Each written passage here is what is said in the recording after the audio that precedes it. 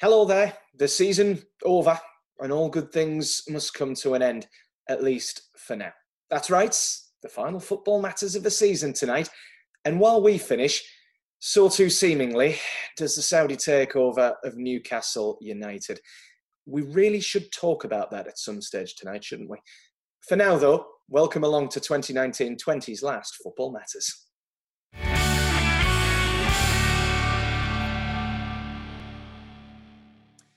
Yes, welcome along. Only 40 minutes or so left of the season for us, and only two pundits to spend it with. No Daz this week. We think the celebrations about the Newcastle takeover not going through may be taking their toll on Mr. Williams. Instead, to sift through the wreckage, I think is the best way to describe it, what's happened in the last few days on Tyneside, we have Mark Carruthers back this week and celebrating an anniversary today on Football Matters, which we'll come on to, joining the effervescent, the irreplaceable Mr. Olivier Bernard. Ollie, I would normally come to you first, but Mark is celebrating its anniversary. Sorry, mate. Final episode of the season, coinciding with Mark's anniversary. Huh? Go on, Mark. Anniversary time. Yeah, 5 years today since I gave in to your bribery. You sound delighted about this. Whatever. Yeah. Can I just point out you're saying whatever, but you were the one who flagged this up to me about an hour and a half ago. Yeah, whatever. Yeah, I mean, obviously it's been a mostly enjoyable time. Really? I'm sure. I said mostly. Surprised at that stuff. Some great memories being at Wembley and, speaking to some genuine legends of the game, and Ollie. It's been great. Yeah, here's to the next 2 months. I thought you would have said, and Ollie, it's been fantastic. Like, not just, I've met some great and Ollie. Like, it doesn't sound right. You know what I mean? Or, like, I didn't want to give you too much praise, mate. It's a bit wrong. But let's do it again. Let's do it again. Okay. Try again in that one. Yeah, I think Mark would have been persuaded, Ollie, if he'd heard last week's story from you about tripping over in front of 52,000 people. Oh. Do you not remember this at all? Only happened 7 days ago, mate. No, it goes quick. I move on. I move on fairly quickly, Was it definitely you? No, it wasn't me. It was someone else. Anyway, happy anniversary, Mark. Nicely coincided as well with it being our final episode of the season tonight. I say season, we haven't been going throughout the season, but only 20 weeks or so, which feels like about 4 years with everything that's going on in the world. But so does recording each episode. So well, that's because it does actually go on for 20 years. Doesn't feel like it at all. It's good to have you both here. Obviously, Daz can't make it tonight, but fantastic to have you both back on. Just before we come on to the takeover, because we're going to be talking about that quite a bit tonight. Big weekend of sporting comebacks. Arsenal coming from 1 down to beat Chelsea in the FA Cup final. Something that's very, very close to my heart. Not necessarily football, so maybe not necessarily right for this show, but Leeds Rhinos in Super League coming from 20 points down with 18 minutes to play to beat Huddersfield Giants. I am still on the ceiling about that, by the way. Yes, I am interested in other sports apart from football. So I thought for this week, for the final episode, for both of you, Mark, what's the best comeback you've ever witnessed? I already have a feeling of what you're going to go with. Ollie, what's the best comeback you've ever played in? Shall I go first? Yeah, I know where you're going with this. I've actually got two. One that will probably annoy you and one that won't. I'd say the greatest one that I've seen would be Newcastle Arsenal, the 4-4. Yep. Never experienced anything like it in a football stadium. The atmosphere, the noise when Cheick Tioté scored that equaliser was, that'll live with everyone who was at St James's Park for a long time. Yeah. The second one, just because I like being a football romantic, was Thierry Henry going back to Arsenal when he'd obviously left to go to Barcelona and went back to Arsenal. Scored, I believe he scored at the Stadium of Light, didn't he? His last league goal. But the one that he scored against Leeds in the FA Cup, one of my favourite players in the Premier League era, and to see him go back to the club where he created so many memories. To create another one was amazing. So yeah, but primarily I'd say the 4-4 Newcastle Arsenal. It was incredible. That's the one I thought you were going to say, but a great shout on the Henry comeback. That finish as well was so typically Henry against Leeds. 1-0 in the FA Cup third round, I think it was. Just unbelievable. Yeah. For me, that one's gonna be remember for being one of the greatest. But there's one that I'm not so pleased about is it was probably last year or the year before we played Man U, right, winning 2-0 up after 20 minutes. Yeah, they scored. They came back and scored the 93rd minute, I think. Yeah, well, to win 3-2. That was quite painful to watch because you could see it happening. Yeah. I think on opening 5 minutes we scored the first one, and then 15 minutes later we scored the second one. And I thought in my head, nah, we scored way too quick, especially at Old Trafford. and then all of a sudden everybody was in the box defending, and nobody wanted to. This is for an hour and a half, no chance. And it was painful. I thought we would draw 2-2, and the last second of the game we conceded. That was painful to watch. What about games you've played in, Ollie? Like, is there anything that sticks out from your playing career? Like, either a good version of a comeback for yourself, or a really horrible one to reflect on? No, it's never been a comeback. We're either a smashed team or we got smashed. And the famous one is probably Man United, where we lose 3-5 to Man U. But throughout that game, we had the feelings that we were going to win. But at the end, you end up, losing that game, and everybody's thinking, why? How?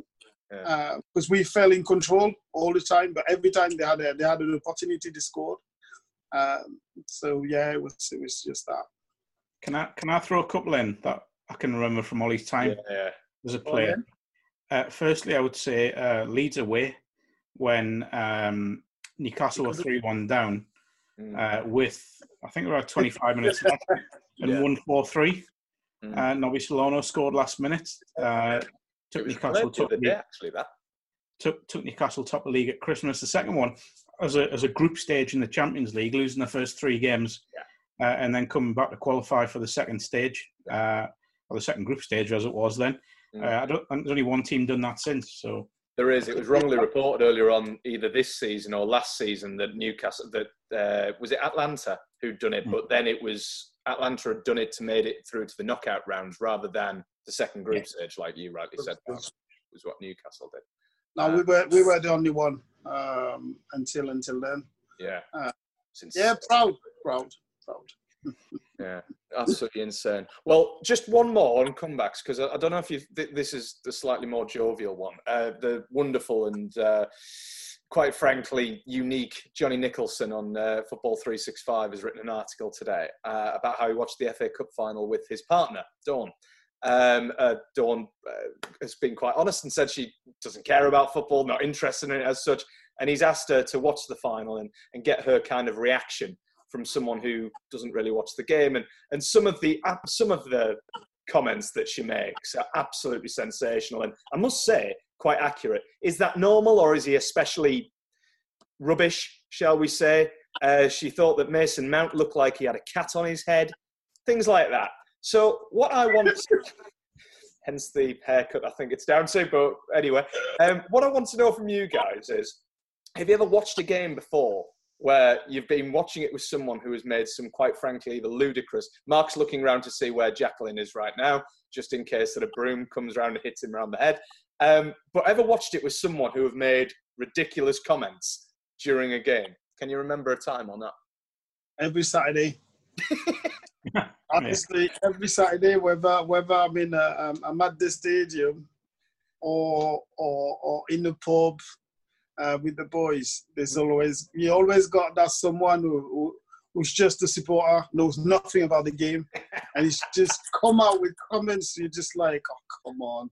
I just roll my eyes, like I close my eyes, like I count to 5, and then I keep watching the game. Like it's just annoying sometimes. Yeah. Do they ever see you, Ollie, and obviously recognise you, and like make the comment and go, "Hey, Ollie, you agree with me? Do you? You agree?"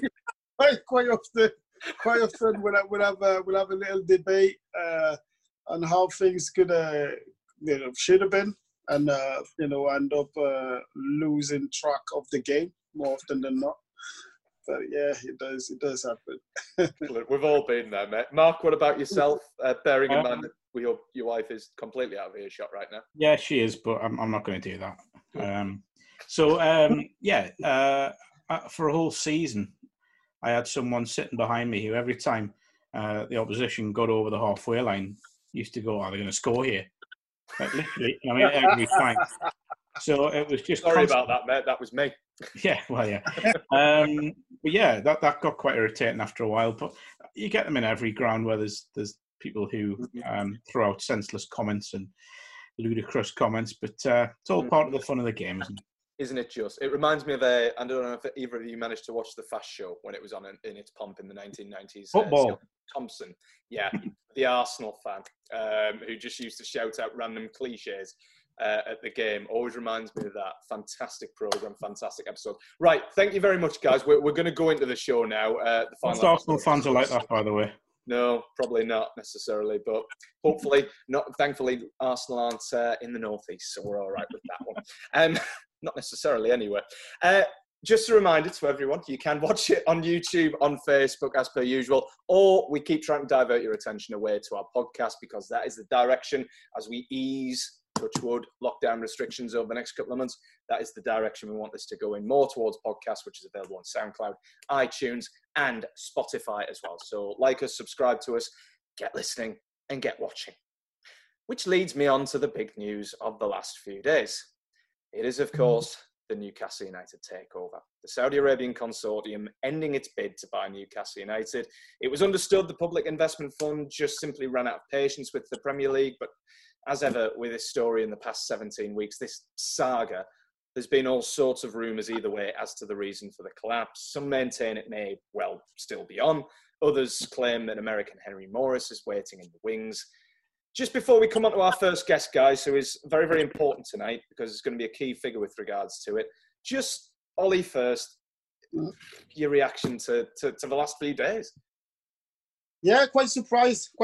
I knew they were coming this week because I had the interview the previous week. And, when I did tweet, it was in regards that, they were coming to Newcastle.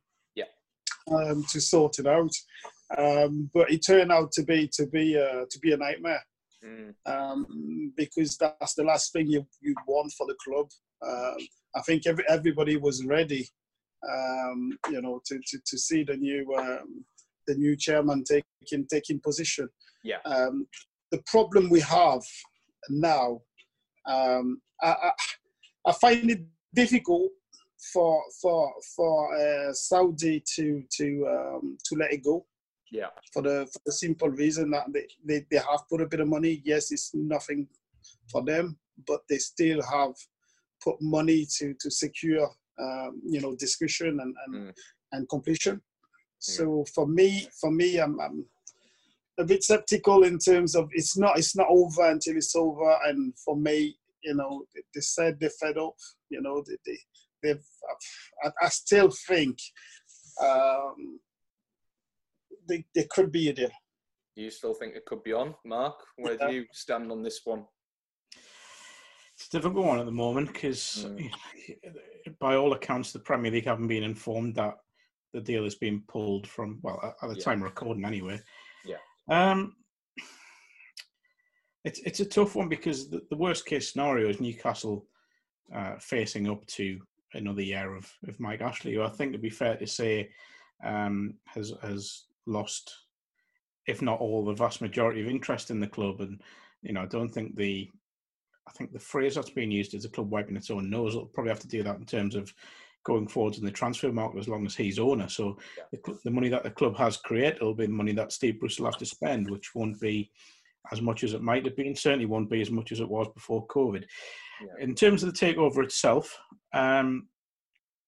it's at a weird stage now because we are just looking where it's going to go next. Yeah. If there is still interest from the Saudis, a lot of people saying that. The best thing I think would be now, firstly, for the Premier League to come out and give clarification on where the fit and proper persons test is at. Yeah. Give some explanations to Newcastle fans and to the wider Premier League community as well, because there is a lot of interest in this role. My problem is there's been a lot of noise around the takeover, and that's unhealthy for anyone.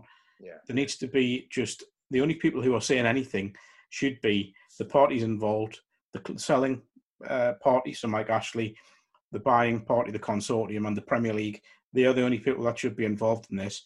I would like to say it's great to see that the potential buyers have made contact with Newcastle supporters to try and forge a link there. But at the moment, we're in a horrible, and I mean the royal we, are in a weird situation where we just don't know what's going to happen next. But as I say, I don't think a period of quiet from the potential owners would be a bad thing right now. Yeah. Just to let things settle and then see where we go forward. If nothing else, just to let things settle. There's been too much noise. That's simple as that. And I mean from everyone, by the way. I don't just mean from the parties involved. There's been a lot of rumour on Twitter and a lot of speculation. It's just not helpful for anyone. Yeah, it's going on and on and on still. I mean, sorry, Ollie, go on.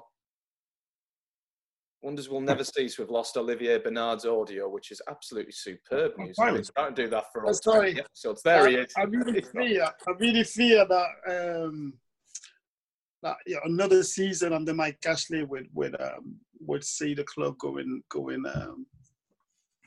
down. I think that's how I see things.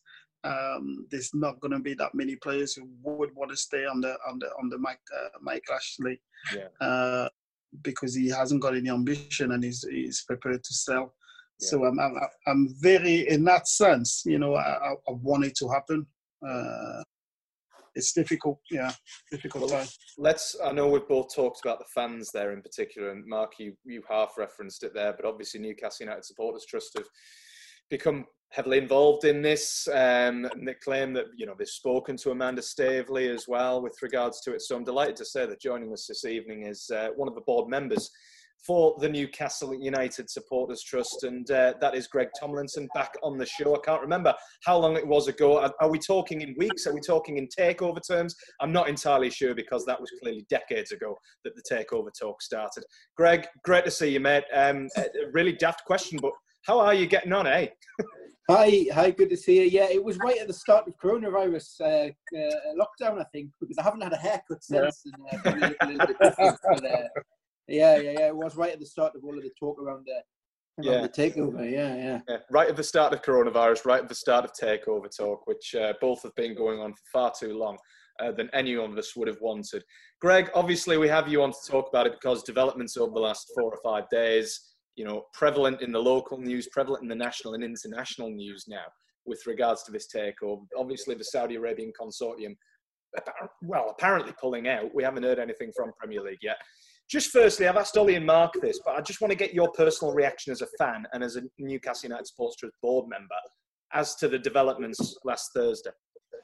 Well, I think the main reaction really is around actually what's gone on. So it's been clear throughout this process that football supporters and football fans don't matter to the Premier League, and that people who are arguably the most affected by a decision in terms of their club, and not withholding, there are other people who were affected and impacted by what goes on here, but are at the bottom of the pile and have absolutely no say really. And that our call really is that we want to understand what's gone on here and have some transparency really in terms of what's gone on with the Premier League, because it just it seems very odd that it's just gone into this 16-17 week period of no comment, still no decision from the Premier League. The consortium have obviously pulled out. or made a statement saying they pulled out. So yeah, what does that mean? I guess nobody really knows. But one thing we do know now, seemingly for the first time properly, really truly, is that the Mike Ashley wants to sell the club and is willing to sell the club. Yeah, I suppose that is a positive out of it. Just again, Greg, before we kind of open things up here, we were just chatting before we brought you on about whether this is now dead in the water. There are some believing that there is still hope. There are others believing that, attentions are going to be turned elsewhere to sell the club. Obviously, we've heard about Amanda Staveley talking with the Newcastle United Supporters Trust on a phone call. From your perspective, from the Supporters Trust, is this still on with regards to the Saudi Arabian takeover? Is it just postponed for now, or is it indefinitely off, do you feel? So we can't talk for the people who are trying to buy the club. Our chair, Alex, had a conversation with Amanda Staveley on Saturday. We set that out in terms of what that conversation was. She was, expressing, I guess, some, her view in terms of the fans having a role here. As she did when in comments that were quoted to her in the press over the last few days. So I mean, can't really speak for her, but clearly, the time really is to try and get some answers from the Premier League, just in terms of what's gone on, the clarity of their processes. That it's almost like they've tried to just ignore it until it goes away, which really is not good enough, is it? How much of an epitome of this situation do you think is it that? On the one side, we've got Lee Charnley saying Mike Ashley is still 100% committed to this deal. And on the other hand, you've got Amanda Staveley and the Saudis saying it's game over. I mean, the confusion still reigns ultimately, doesn't it? Yeah, it does actually in that sense. Yeah. So, but equally, there was some quotes over the weekend from people involved in the deal saying that if they could get it through the Premier League, they'd resurrect it tomorrow. So, we don't really, know the details there, but, clearly there's a desire from all parties, buyer and seller, to do a deal, and it's obviously hit the buffers in this regard. But, the main one from us, again, is just to stand up for fans in the process, really, and to have some transparency into what's gone on. We took a decision to write as a trust to Richard Masters, in favour of the takeover, based on the fact that 97% of our members told us that they wanted this to go ahead. Yeah. That says as much as anything that Newcastle fans are fed up and are very much in the anyone but Ashley camp. That's the main thing that says, I think. But, we want to call for unity across the whole of the North East, just to demand answers from the Premier League about process. There might be really good reasons why the Premier League don't want this takeover to go ahead, and they might be very legitimate. But so they need to tell us. What was the reason? We don't know, do we? No, but it's all hidden. I know. Well, there's been a multitude of reasons, hasn't there, been put out? I mean, obviously the Saudi Arabian consortium said they're running out of patience. Obviously, piracy has been up there as one of the main reasons. The logistics, who's going to be, actually leading the club and making the decisions, has been another one put forward. It's just confusion. But there is a need for clarity. That's what everyone's saying, isn't it? That's why they must are trying to do this, because we need clarity. If it was going to fail on piracy, then let people know, and then we can move on, or the adjustments can be made. If it is going to fall down on human rights, then let people know. There needs to be clarity, and this is a problem with the Premier League, and it's been a problem right the way through this process. I realise there are issues that they can't put out, and there is certain things that they won't be able to say because it is a confidential process. Yeah. Supporters are becoming increasingly marginalised in football, and this is just another example of it. We look at the decision to, continue playing the Premier League. It's been done for money reasons. It's just increasingly supporters are being their influence on the game is being lessened, and people like the trust are the ones that are trying to give supporters a say and fair play to them, because I think they played this brilliantly over the last few days, and it's all with a view, and I think we should say, Greg, I don't think it's to try and resurrect the deal. It's purely to get clarity on where things are being delayed or where they're falling down. Absolutely. I couldn't agree more with what you said there, Mark, and really thank you for those comments, because, we are just, we're a bunch of volunteers who are helping lead this organisation of 10,000 people in our spare time, and all we're really fighting for here, we're not going in to support anybody here. We just want clarity and answers on a process where the last ones to know. And, football fans are the ones who, without football fans, what is a game of football? we've seen what it's like at the moment with coronavirus, but we don't have football, and by no means are Newcastle fans alone in this. I have a good friend at work who's a Charlton Athletic supporter. Yeah. The treatment they've had from some horrific owners has been diabolical. Look what's just happened at Wigan Athletic. I mean, horrific. And Sheffield Wednesday as well. And I think the Premier League need to come out here, and if they are ready, like you just said, if they are going to turn down this takeover, and they're playing a key role, and they're saying, look, we're here to safeguard your football club from something, then they need to come out and say it. But they can't just hide behind this wall of a confidential process completely. And yes, everybody's really excited about this takeover because of what it may bring, in terms of the wealth that it may bring. Yeah. But Newcastle United needs an owner that will care for it and will strive for it to be the best. And that doesn't need the most wealthy group in the whole wide world. It just needs somebody with sufficient wealth and sufficient, I guess, ambition to actually run it properly. That's what we need. Just to interject on that point, Greg, there's been a few stories in the last couple of days, almost like sharks circling a carcass, of multiple people who might be interested in it. Obviously, Henry Morris has been at the forefront of it. There was another billionaire I saw linked with the club today. From a Newcastle fan perspective, the fact that this has come so close with the Saudi Arabian consortium, so close to being one of the richest clubs in the world, would it matter regarding who Newcastle United are eventually, hopefully, sold to, bearing in mind the riches that could have been there? Or does it really not matter as long as you say, like, that there is ambition there for the club? To me, it doesn't, but to a lot of people it will, I suspect, judging by the reaction. I think that's what I said at the beginning. So many people now, understandably, are in the anyone but Ashley camp because of how bad he has, run the club, be it renaming St James's Park, no investment, sports director everywhere, So, but no, it doesn't necessarily need. If there is someone who can come along and do a deal and pass the tests tomorrow, and will, develop the club, will invest in the infrastructure, and will build that on properly and sustainably, then great. But equally, we're just going to have to wait and see. It does sound like a missed opportunity, particularly around the investment in the region. It sounds like these guys were really keen to, really invest in the region. The Reuben brothers have property. They own the race course and all of that. So we just have to wait and see. But Ollie, you still have... Sorry. Looking at that, Craig, do you not think there's a bit of jealousy?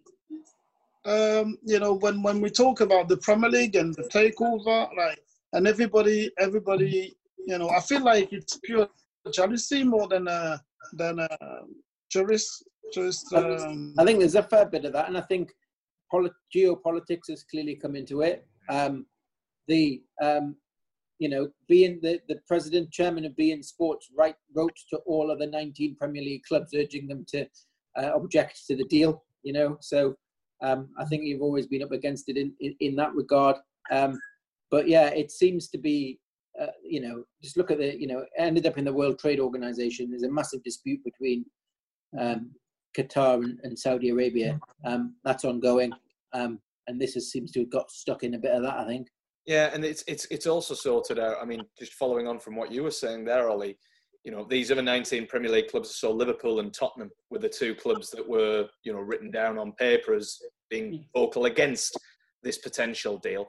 What sort of knock-on effect eventually when fans are allowed back inside the stadium, Greg, do you think that that's going to have? Because there's going to be quite a bit of animosity you would expect from Newcastle fans, knowing that Liverpool and Tottenham opposed it, surely.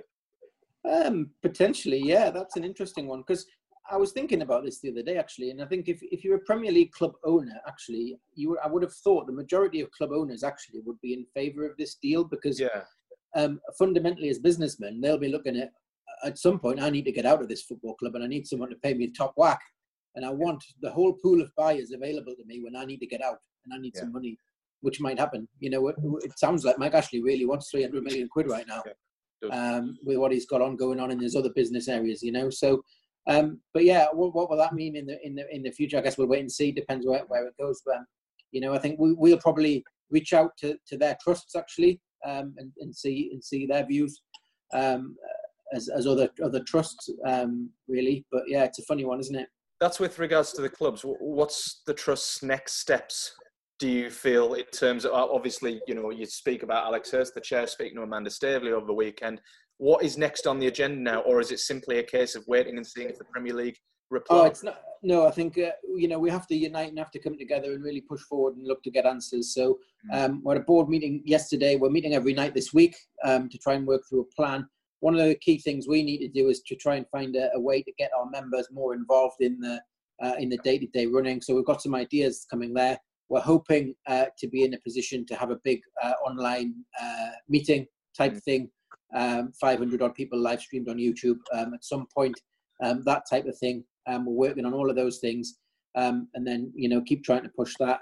I don't know if you saw today that we had the news from the Independent Football Ombudsman. Yes, easy for you to say.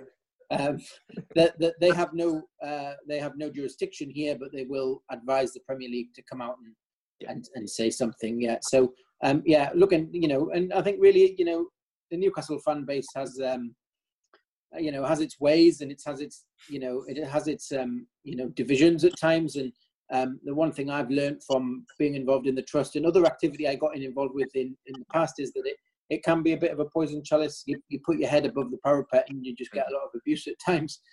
When you're actually just giving up your free time to try and strive for the best for your fellow fans. And that time that all of that has to just go. Everyone needs to come together. Ideally, that's through the trust. We are the only organisation that is formally constructed, formally regulated. We have directors. We report to various bodies. Our accounts are audited. They're published. It's all transparent. If you don't like what the board is doing, vote us off at the next election. But tight and do it yourself. But it's time to really unite behind one banner and try and push for answers for the supporters.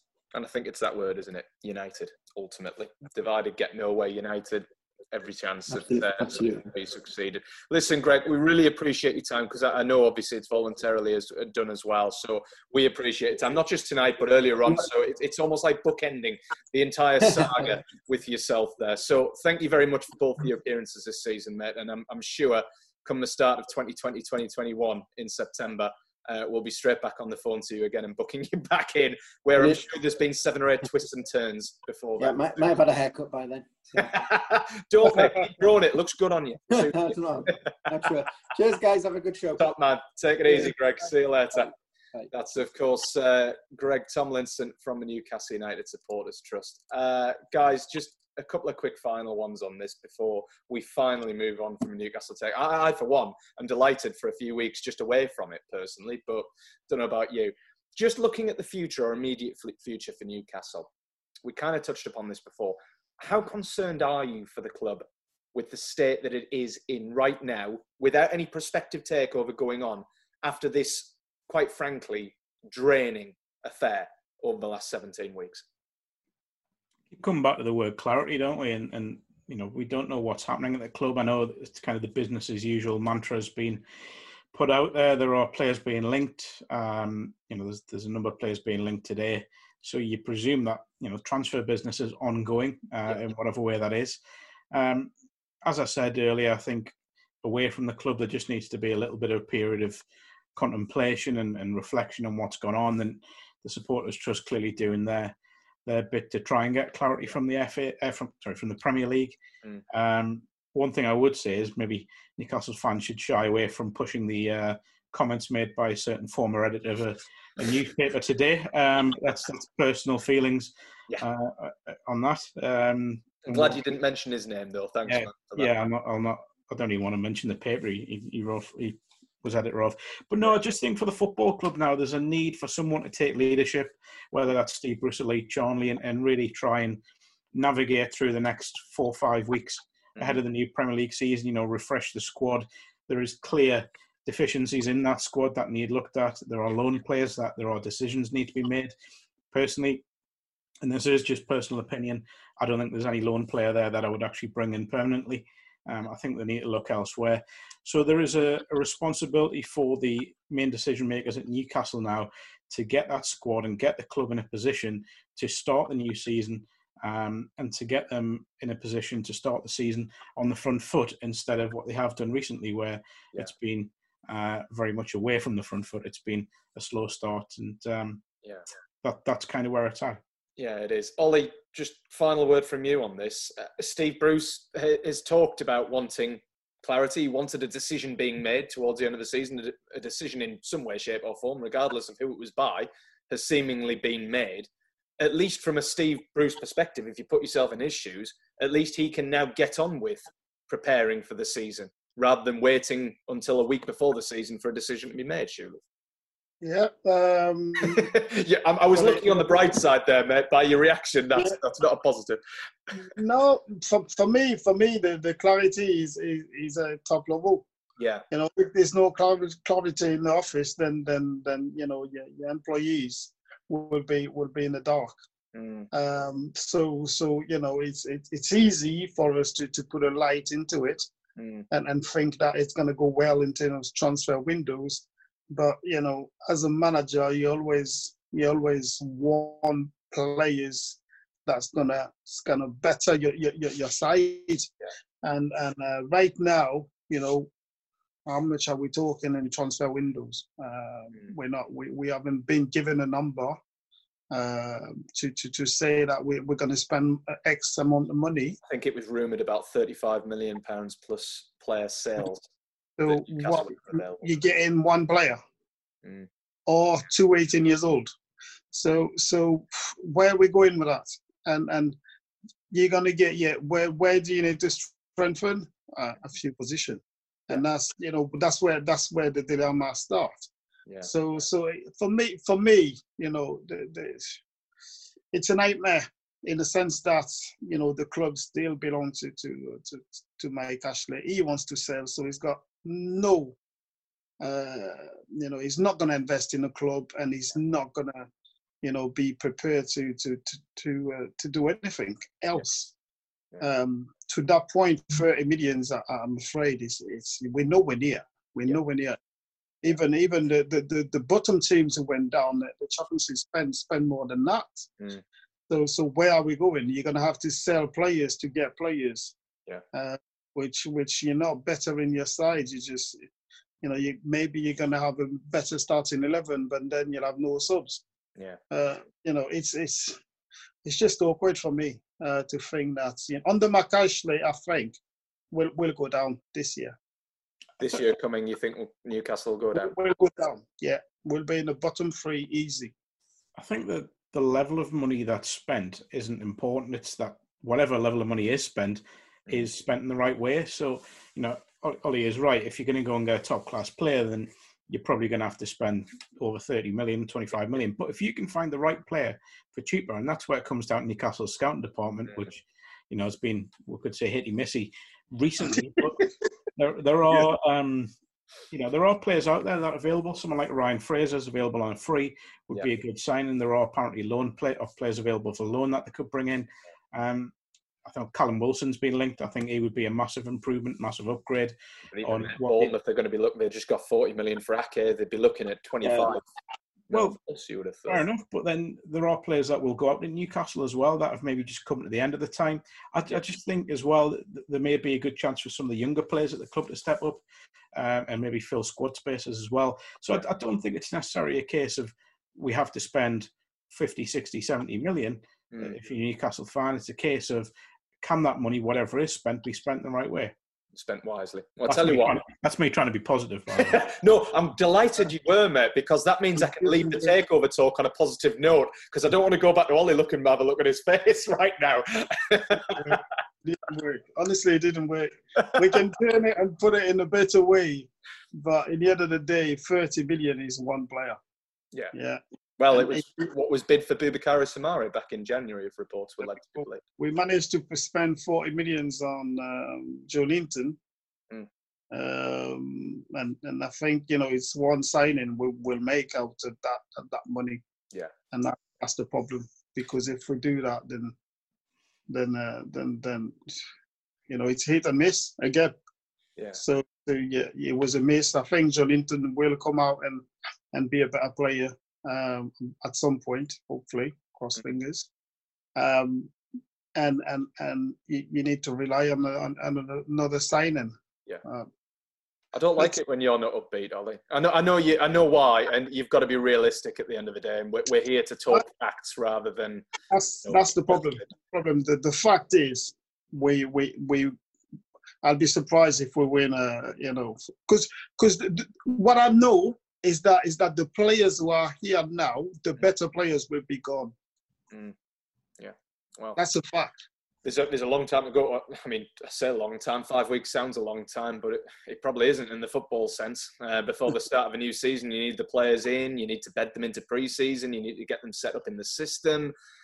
It's hardly any time, is it, to get everyone prepared? So Newcastle, you imagine it's going to be quite busy around St James's Park, or not, as the case may be, before the start of a new season. And who knows? There might still be twists and turns with regards to the takeover. All I can say is I'm half delighted and half not delighted that we shan't be talking about it every single Monday night, because it is quite frankly become very, very boring indeed, as I'm sure everyone involved at Newcastle United would say as well. But let's move on. We talk transfers. Nice sachet into Middlesbrough because they've been busy, or Neil Warnock has been busy, obviously taken on as Middlesbrough manager. Got Newcastle on the brain now, haven't I? Taken on as Middlesbrough manager and straight into the transfer side of things. I think he said last week, I've contacted every single player that I want. I expect an answer back from them by Monday. If I don't hear from them, I move on to the next target. Very decisive, as you'd expect from Warnock. First one in through the door is Grant Hall from QPR, who left QPR.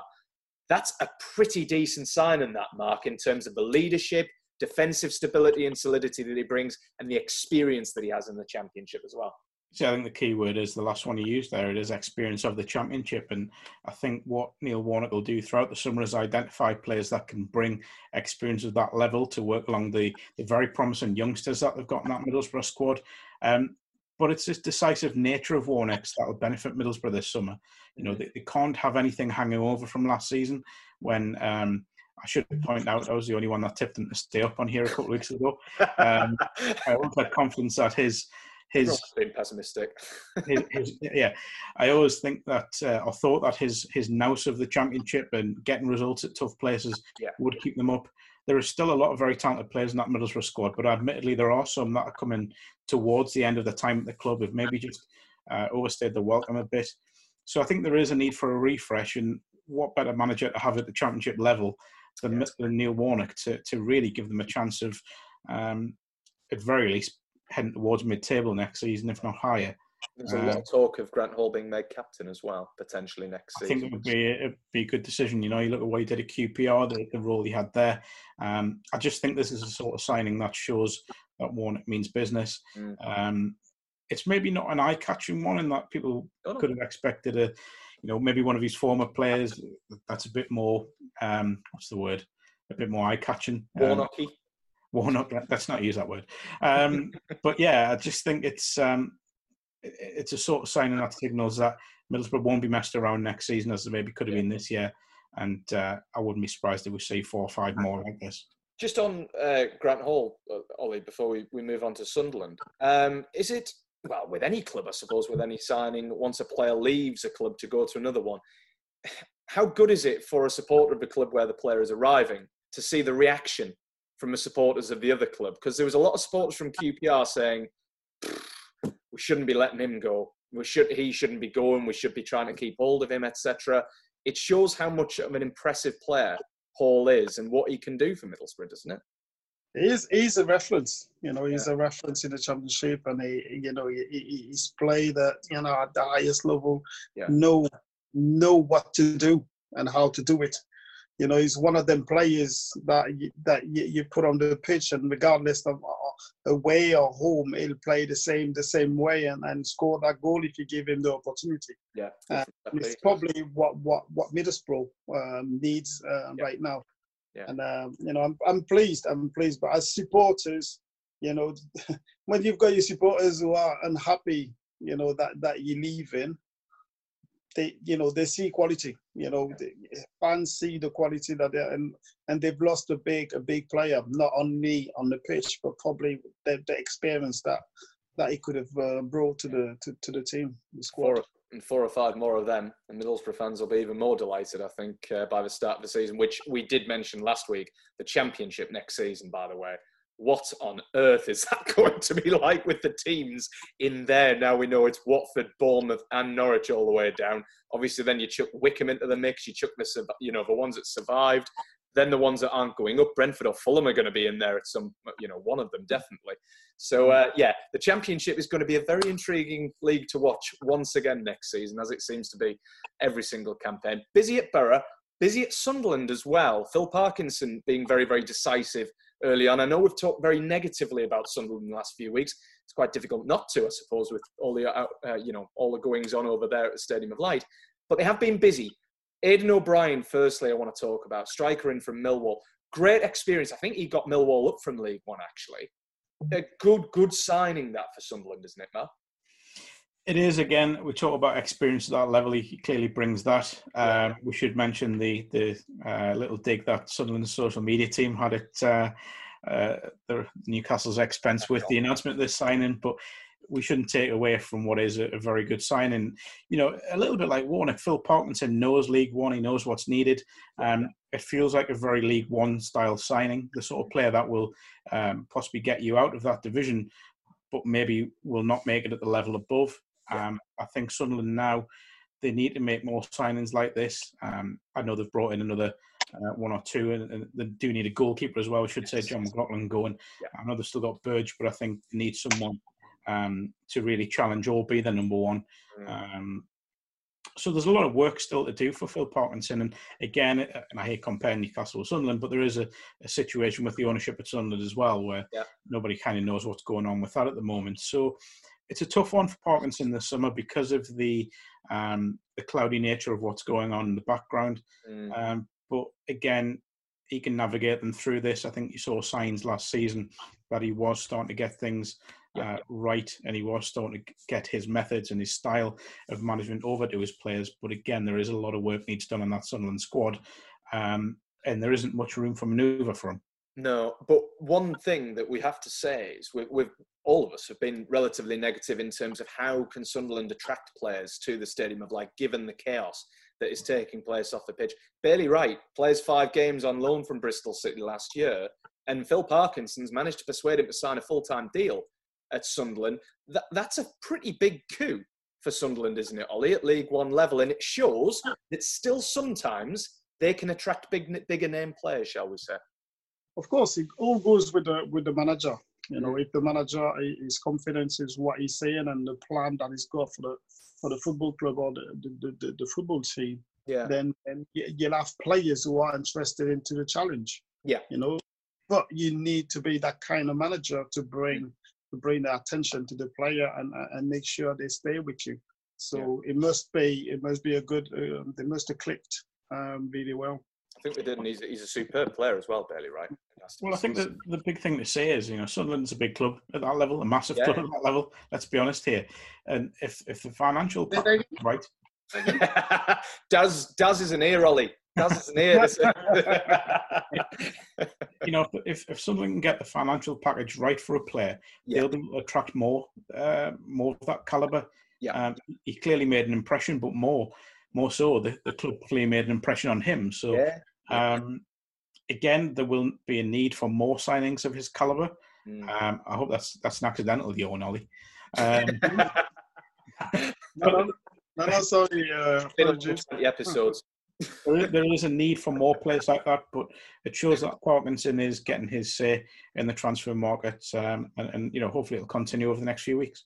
Still a lot of work to be done, like you rightly say, to that squad. A lot of repair, and hopefully, like you say, Phil Parkinson can work his magic. Exciting times for Middlesbrough and Sunderland. Interesting, shall we say, I think is the best way to describe times at Newcastle. Let's go down the leagues, though, finally, before we move on to our final act of the campaign and act of the season. Any other business in the lower leagues? We talk signings. There's been a big one in terms of an attacking signing at South Shields, Matt. There's been a big one in terms of a defensive signing, I think. Sorry, defensive. I'm still talking about Aidan O'Brien here at. We'll We'll say that's end of season fatigue. Just because I don't show it like Ollie and Yawn doesn't mean I'm not tired. And linked to Sunderland as well. Jordan Hunter, former Sunderland under-23 defender, rejected a 1-year deal to stay at Sunderland. It was a 1-year deal with the option of a further year, but has signed a 3-year contract at South Shields, which is a major sign of their intent. Jordan, for me, is someone who could comfortably play Football League. I said that a number of times last season. He came through Liverpool's academy, went to Sunderland, did well in their 23s, had a great loan spell at South Shields last year. I took part in the Northern Premier League's podcast to decide their team of the year, and Jordan was overwhelmingly voted as the best right back in that division. I see no reason why he won't be the best right back in that division yet again next season. And it's 2 good pieces of business from South Shields, because they've already brought in Miles Boney from Blackpool, who impressed Dan loan last year. So good start to the summer for them. Solid start. And just one final one for now on any other business. Hartlepool have been blooming busy from what I saw from the note you sent me before we started recording. 5 new signings in Victoria Park. They certainly have, yeah. Dom Skur, who's on the show, who covers Hartlepool for the Mail, has been busy. A number of former loan players have signed permanent deals. Mark Shelton, the one that's probably the most known. Gary Little brings experience as well. Josh McDonald as well, who not so long ago was on loan at Whitley Bay in the Northern League from Halifax Town. He will bring excitement. He's a good forward, very strong, very quick and nimble. So good signings, and again a good start of the summer. And I feel like I'm repeating myself, and I apologise for that. But there is more work needed at Hartlepool, and I think everyone will be aware of that. But in Chalna, they've got someone who knows the league. Again, I keep saying that, but he is that calibre of manager. He is someone who will get the best out of players at that level. Mate, you've been on this show 5 years. Repetition is something that we've come to expect from you. That is true. It's okay. Repetition of talking sense, that's what it is. Really? 50 split, I think, on that one. Well, one of us has got to, Ollie. Wish we had a referee here. Shouldn't I be doing that job? Anyway, just one final one before we go on to the Premier League team of the... I just want to mention one. Spennymoor striker Glenn Taylor named National League North team this season, which is a fair accolade indeed in terms of the quality that's taking on in National League North. But Glenn obviously banging away the goals once again. And the only North East based player in the side, I gather. So I would say that's harsh on a couple. Particularly Greg Ollie at Gateshead, Brad James possibly at Gateshead as well, and also Will Hatfield at Darlington had a great season. I think all 3 should have been in as well, alongside Glenn. Real chance, yeah. But Glenn is comfortably one of the best strikers at that level. Someone I've got no doubt could do it higher as well. But his commitment to Spennymoor is commendable. It's obvious that he loves the club and the club love him, and why wouldn't they? Because he's the all-round striker. He's got a bit of everything, bit of pace, bit of power, good in the air. The perfect National League North striker. Is indeed. Ollie, we needed more signings for Durham on here. You know that, right? You do not worry about Durham. You're keeping your cards close to your chest with regards to Durham's plans for the new season, mate. Please do not worry. You'll see in the FA Cup. You'll see it in the league. You do not worry. I don't want to talk too much because, you can always lose players. But right now, my squad is strong. I don't think you need to talk too much. I can almost feel the confidence oozing through my webcam right now. You can. Trust me. I've never done nothing but trust you, my friends. So I think we'll be all right with that from a Durham perspective. Very finally, guys, last act of the season. We're going to rattle through this because we've got about 10 minutes or so for it. Premier League Team of the Year. Now, we were judging whether to do this at the end of the episode or an extra Football Matters. We decided to do it, or I decided rather to do it all in one episode because I feel that there's not going to be too many arguments between the two of you with regards to most of the positions here. We've gone for... Probably not. Okay. That's why I was absolutely delighted when Del said he couldn't make the show, because I knew for a fact that the arguments are going to necessarily be cut out. But we've gone for 4-3-3 with regards to the formation. So let's get straight into it. Premier League Team of the Year. I'm especially interested in centre midfield here. But we'll start with the goalkeeper, obviously. Mark, who have you got between the sticks? Well, I think it's kind of a toss-up between the top two in the league with this one. So it's Ederson or Alisson. I was going to go a bit different, go Nick Pope. Because I wondered what you were going to... I thought you were going to go and say Ederson and Nick Pope, bearing in mind 16 clean sheets. I think the thing with Pope is he probably... he unquestionably faces more shots than the other two. But I just think in terms of the style of play of both Liverpool and Man City, their keepers have been vastly important to that. Yeah. It's a toss of a coin, but I've gone for Ederson. But it could have easily been Alisson. Yeah. Okay. Ederson for you. Ollie, you sounded on about Nick Pope there. Yeah, I was. Do you know what? I've watched him all season, and the quality is a real shot stopper. Yeah. Yes, he's not your better players. Playing football type, very English in his way of goalkeeping, but for me, it deserves to be amongst the top three, definitely. I was chatting to we were doing the Burnley press conference the other week with Sean Dyche before Pope was, it was before the final day of the season, and Pope was still in line to win the Golden Glove at that time. And a local reporter asked Sean Dyche about Nick Pope and, what attracted him to it. And Dyche's answer, typically Sean Dyche, shall we say, he was big and he stopped the ball from going in the net. And he had a pretty decent attitude for a young kid, was his answer, which I thought summed Nick Pope up absolutely brilliantly, to be honest. So between Ederson and Pope, you know what? I said right at the start of doing this team, I didn't want to go for the obvious every single time. I'm going to go Nick Pope. Ederson has the Golden Glove trophy, so he can be content with that. Nick Pope gets the better option of winning all that as a player.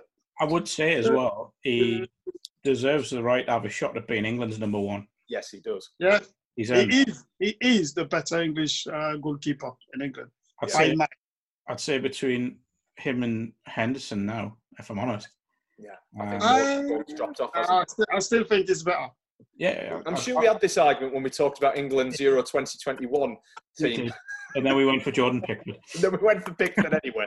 Yeah, but I must say, I agree. Pope is probably number one right now. But whether Southgate sticks with Pickford or not remains to be seen. Remember when you said not to pick the obvious one? I've got a feeling the next one will be the obvious one. No, not necessarily. You might shout him out to be the obvious one, but yes, go on. Let's go with the back four. Mark first, from right back to left back. Well, I'm not having anyone else suggested at right back. It is Trent. It has to be. He's probably the best young player, unquestionably the best young player in the league. Very boring here, but Andrew Robertson at left back. Yeah. Exceptional season once again. Yeah. Two centre backs, Virgil van Dijk, best centre back in the league, possibly, and the world. Yeah. And beside him, just to go a little bit different, I've gone with Johnny Evans. Good. Yes, he's had a good season at Leicester. Played a big part in their push for Europe. I was going to go very obvious and go for another top player in the Champions League places, but I just think, for me, Johnny Evans, I just model consistency. I like Evans. That's a great shout for Evans, and different as well, like you said. Ollie, any advances on that back four? Pretty solid. No, we're not going to have too much argument over the left back and right back position with Van Dijk in the middle. Yeah, we could give a chance to maybe what's his name? Manchester centre back, Maguire. Maguire. Who has a decent. I don't think he was as good as his time as Leicester, but I think he hold that Manchester defense and managed to finish in a decent position. So I would think about him as that back four at Manchester was not great. No, it wasn't before. You're right. There is one name that I do want to throw into the mix in terms of centre backs. I even though I want to do things differently, you're both right. Trent Alexander-Arnold, Andy Robertson, you would struggle to replace them. Conor Cody, I think has had an absolutely superb season quietly at Wolves, especially given the number of games that he has played, and to skipper that side. And I like Johnny Evans as a shout, Matt. I thought it was a great shout, and he's not only been impressive in terms of his own game, he's been impressive in bringing Çağlar Söyüncü through as well. He was the other one I was going to mention. So yeah. He's had an excellent first season. Yeah. But yeah, I think, to be honest, Cody or Evans would be a good shout alongside Van Dijk. Yeah. Tell you what, just because I'm not going to get my choice many of the time, and Cody is right up there. Although Evans, Cody. No, tell you what, we're going to go back for Trent Alexander-Arnold, Virgil van Dijk, Conor Cody, and Robertson. So, we needed someone in there. So, a midfield 3. Ollie, let's come to you on a 3. You can be as attacking or as defensive as you wish with regards to this. For me, Wijnaldum. Wijnaldum, okay. Yeah. Maddison. Oh, he is going different. This is why I went to Ollie first. This is tremendous. Right, go on. Maddison and I forgot his name now. I should have wrote it down, really. Henderson? He's called Kevin De Bruyne. I was going to say one of the two, surely. No, I was going to put him. I was going to put it in the front 3. I think. Right. But yeah, I thought that. But yeah. If you want to put it in midfield, no problem. I'll have him anywhere. He can play. You'd have him in goal, wouldn't you? Yeah. So yeah, De Bruyne. Yeah, top Go 3. De Bruyne alongside. Good balance. Very good balance that. Okay, interesting. Mark, what's your advances on a 3? We'll throw out some honourable mentions as well. Obviously, De Bruyne is player the season. Henderson as well, just been outstanding this season. Proper leader. My third one, and I know it's a team of the season, and yeah, I'm going with this.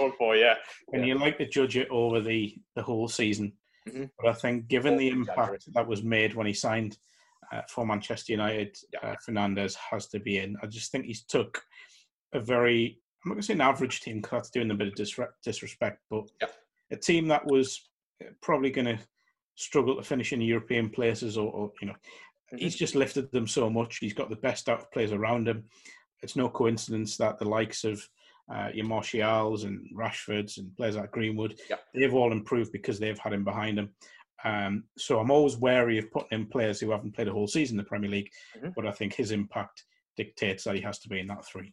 Good shout. Yeah, I thought you would come on to Fernandes in fairness, but I'm going to throw out some honourable mentions in there. John Egan at Sheffield United has had an absolutely wonderful season. Obviously, Sheffield United, very, very, impressive campaign. Even though they just tailed off towards the end, can't knock them for the season. Pierre-Emile Højbjerg at Southampton is my other one that I'd written down out of left field. Southampton were literally, I thought, dead and buried by November. John Moutinho at Wolves. Yeah, Moutinho's in there without a shadow of a doubt. Not Moutinho. Not having Moutinho. Olive really against Moutinho. No, because he doesn't play more than an hour, and it's just nah. Yeah, what an hour though. It's a great hour.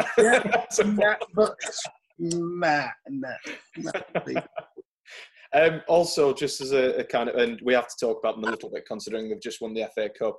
But one Arsenal midfielder who's vastly improved under Mikel Arteta. He started off like a house on fire, first 2 or 3 games of the season, dropped off, lost his place in the team, and under Arteta has become their real, almost the oil that makes the machine tick. Dani Ceballos. I thought he was magnificent. No, not Xhaka. I would go Ceballos. Pepe. I wouldn't put him in midfield. I'd be worried about him in midfield, but Pepe maybe towards the wingers, but no, I think Ceballos was magnificent against Chelsea. I really, really do. Obviously, he's a good player. He's a good player. He's a very good player. Yeah. A bit too slow to my taste, but he's a very productive player. Productive. Be interesting if Arsenal go in for him, at least on another loan. But De Bruyne is without a shadow. I mean, De Bruyne, I have to say, is my favourite player in the Premier League. He is a magician to watch, and his shot. I'm sorry, but does anyone strike a ball better than Kevin De Bruyne in the Premier League? If the world of football at the minute, you've got to go Henderson. Have to go Henderson because captaining, the Premier League champions, and he was brilliant all the way through. And we have to make one more point. We needed a North East representative in this team. So Jordan Henderson will sacrifice. Will be right in there. You know what? Just because I can't put Fernandes in because it's team of the season as much as I want to, and he has made the change that Manchester United did. But James Maddison was absolutely instrumental in Leicester going to the top 2, top 3. We should point out that I think there's only one midfielder finished as his club's top goal scorer this season. We haven't even mentioned them. Oh, hang on, who? Jonjo Shelvey. Shelvey with 6. Anyway, yeah, exactly. That is the very epitome of where Newcastle are at the minute. That was a joke, by the way. Yes, I know. That was a bad one. That was a bad one. Pen down. That was a bad one. That was a really bad joke. We're going with Henderson, De Bruyne and Maddison. I think James Maddison needs an honourable mention in there, but I would have loved to put Fernandes in. He will be in next year, I imagine, considering how well he's settled into the Premier League. Finally, our 3 attackers. Who are we going for? Mark, let's start with you. Well, 2 of them are technically wingers, but they do play as forwards. So Raheem Sterling, Sadio Mane, Jamie Vardy. Interesting. No, forget that. Excellent. We have some debate on this one. You were very vehement there, Ollie. Where did you put Aubameyang? Here we go. He was the one that I took out at the last minute for Sterling. No, I'd put Aubameyang in. I'm not having that. I'm not having that. You got to have Sterling in. He's had a great season. Sterling, Aubameyang, and whoever you want, but them 2 has done it. They've done it. They've done it. So who's your third? Who's your 3 then, Ollie? What did you say, Mark? Raheem Sterling, Sadio Mane, Jamie Vardy. I put Mane and Aubameyang in the middle, but I would let them choose and enjoy themselves. Go on, son. Alongside who? With Vardy? He's still... No, Vardy's not even nowhere near. Nowhere Vardy near. won the Golden Boot, Ollie. No, nowhere near. Finished top goal scorer in the Premier League. Prediction. You want. I like difference. You know me, mate. So Aubameyang, Mane, and Sterling. And Sterling. So you're dropping Vardy at plummet heck. Come on. Can I just jump in with an additional? Yeah, go on, Max. I know we've been doing honourable mentions. I think someone who's been through injury hell over the last 3 years and hasn't really been a consistent performer, but had a great season. Danny Ings. Yes. Had a great season. I was going to shout Ings. Yeah, great season. Yeah, he's done well, to be fair. He's done very well this year. And another one for me, and not that it's really an unsung hero, and it's as much for what he's done off the pitch as he has done on it, but I think Marcus Rashford has been absolutely magnificent this season for Manchester United, both as an ambassador and as a footballer. That's all right. I was going to say Martial actually there, Ollie, but Rashford... No, but they've both been all right this season, better than last season. I think they're getting better as a collective, but still not nowhere near the player they should have been, or they should be. There's another couple of honourable mentions, from me. One is obvious, Raul Jimenez at Wolves, over 20 goals this season in all competitions, which was absolutely magnificent. Another Traoré. What, sorry, mate? You could have said Traoré. That's actually not a terrible... There was a few in Wolves, in fairness, that would have been on the fringes of that. Another one who you would argue, this isn't necessarily for his goal-scoring prowess, but the way he handled himself because he was kicked out of the team and he's fought his way back to the first team. Olivier Giroud at Chelsea. Like, he's actually, not to make the actual team just an honourable mention, I wouldn't dream of putting him alongside Sterling, Vardy, Mane or Aubameyang, but the fortitude to do that, fair play. To be fair, if you're looking at Chelsea, I'd also say Christian Pulisic. Pulisic, yeah. He's great, yeah. Towards the back end of the season, I would say, he's really started to come on. But the other one for me, and this is more of an emotional one as well, is David McGoldrick at Sheffield United. Certainly not for the amount of goals that he scored, but that lad works his socks off up front. And I was so delighted, even though the supporters weren't in to see it, but eventually to score his first Premier League goal for Sheffield United was magnificent. I'm going to have to make a decision here, boys. You're not going to like it. Sterling, Vardy and Aubameyang. Vardy has to be in as Golden Boot winner. Aubameyang literally has dragged Arsenal to the FA Cup win with 2 goals in the semi-final and in the final. And that incredible finish to win it against Zuma. And Sterling, like you say, Mark, tremendous season. First Englishman for Manchester City to notch over 20 goals since Brian Kidd, I think. So Yeah. I think it's outrageous that you haven't put Sadio Mane in. Yeah. We've got enough Liverpool players in there. Understandably, given what they did. Well, You could have just put the Liverpool side in there. I'd put They Danny Ings ahead of terrorised Sadio everyone. Mane. What? What a fitting way to end the season. Not seriously, but I would. Mane would be the next best. But no, I can't leave Aubameyang out there, and I wouldn't drop Vardy because he's golden boot, and I wouldn't drop Sterling because I think he offers more threat. So Mane has to go out for me.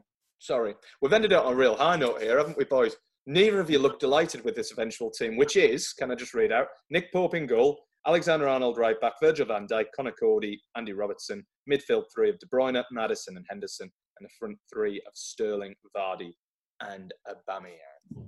I mean, it's not a bad side. It's not bad, is it? Not- You wouldn't. It's not the It right could one. have been It's better. not a bad side. It's not the right one, mate, because it's not the one you've got written down in front of you. But Get there's a away bit of with- difference. I can get away with Cody. I'll give you that one. But outrageous not to have Sadio Mane in. Oh, you're fuming about this, aren't you? I thought you were going to go to Maddison in midfield, to be honest with you, Rob. Yeah. Who got left out of midfield? Sorry, who got Bruno left? Fernandes you weren't happy about, but it's team of the season. Yeah, I could live with that. Actually, by the way, I probably would have said Jack Grealish as well. Grealish was on the tip of my tongue, and then I Mainly thought, the if he main gets reason sold he for gets 80 made million, up. I'm not going anywhere near that. If he gets sold for 80 million, it'll be an Definitely. incredible amount of money. But very, very good player, equally so. So that is the 4-3-3 Football Matters team of the season. And like that, gents, that is us done. I know we only started 20 weeks ago, so we can't really profess to have lasted throughout the entirety of the longest season in history. But I must say, from my perspective, it's been a brilliant season from a point of view that we actually managed to bring Football Matters back in some way, shape or form, regardless of whether it's on Zoom rather than in a studio, but also as a podcast. It's been tremendous to have it back, tremendous to have various debates kicking off, and not necessarily talk about the Newcastle United takeover every single week, most weeks, but not every single week. So it's been a pleasure. To be fair, some episodes have felt as long as the Premier League season's taken. Including this one, which I said 40 minutes at the start, and it's an hour and 10 minutes currently. So, yeah. Ollie, I appreciate you need to go, mate. You have people to see, places to go. So listen, guys, thank you very much, as per usual. You've been an absolute delight. It's an honour to spend time with you on a Monday evening, and we'll be back again in 4 or 5 weeks to do it all again, eh? Enjoy your holiday, boys. It's been a pleasure to be in your company for that many weeks. I can't wait. Can't wait for the first mean tweets of the season next year. It's gonna happen. It is. I know it is. It is tremendous. And Mark, happy anniversary, happy 5th year anniversary of Football Matters. I'd love to say it's been an honour and a pleasure, but my mum always told us not to lie, so. Well, I tried to end it on a high note anyway. And of course, thanks for our final episode, Darren Williams as well, who I hope will watch or listen back to this. Daz, it's been a pleasure as always, mate, and we'll speak to you very soon. And thank you very much to Greg Tomlinson, who was our final guest of the series. Thank you very much to all of our guests who have appeared on this series over the last 20 weeks, on Zoom or on Twitter as it started. It's been a pleasure to have you all. Thank you for sticking with us, and thank you to you all at home for watching, for listening, and most importantly, for sticking with us through one of the most testing times in our country and our world's history, I suppose, in terms of the coronavirus pandemic and in terms of football in the national sense and from a North East perspective. So thank you for subscribing. Thank you for watching and listening. And we'll see you in 4 or 5 weeks. We're off to take a well-deserved holiday. Take care from all of us here on the Football Matters team. We will see you very shortly. Bye for now.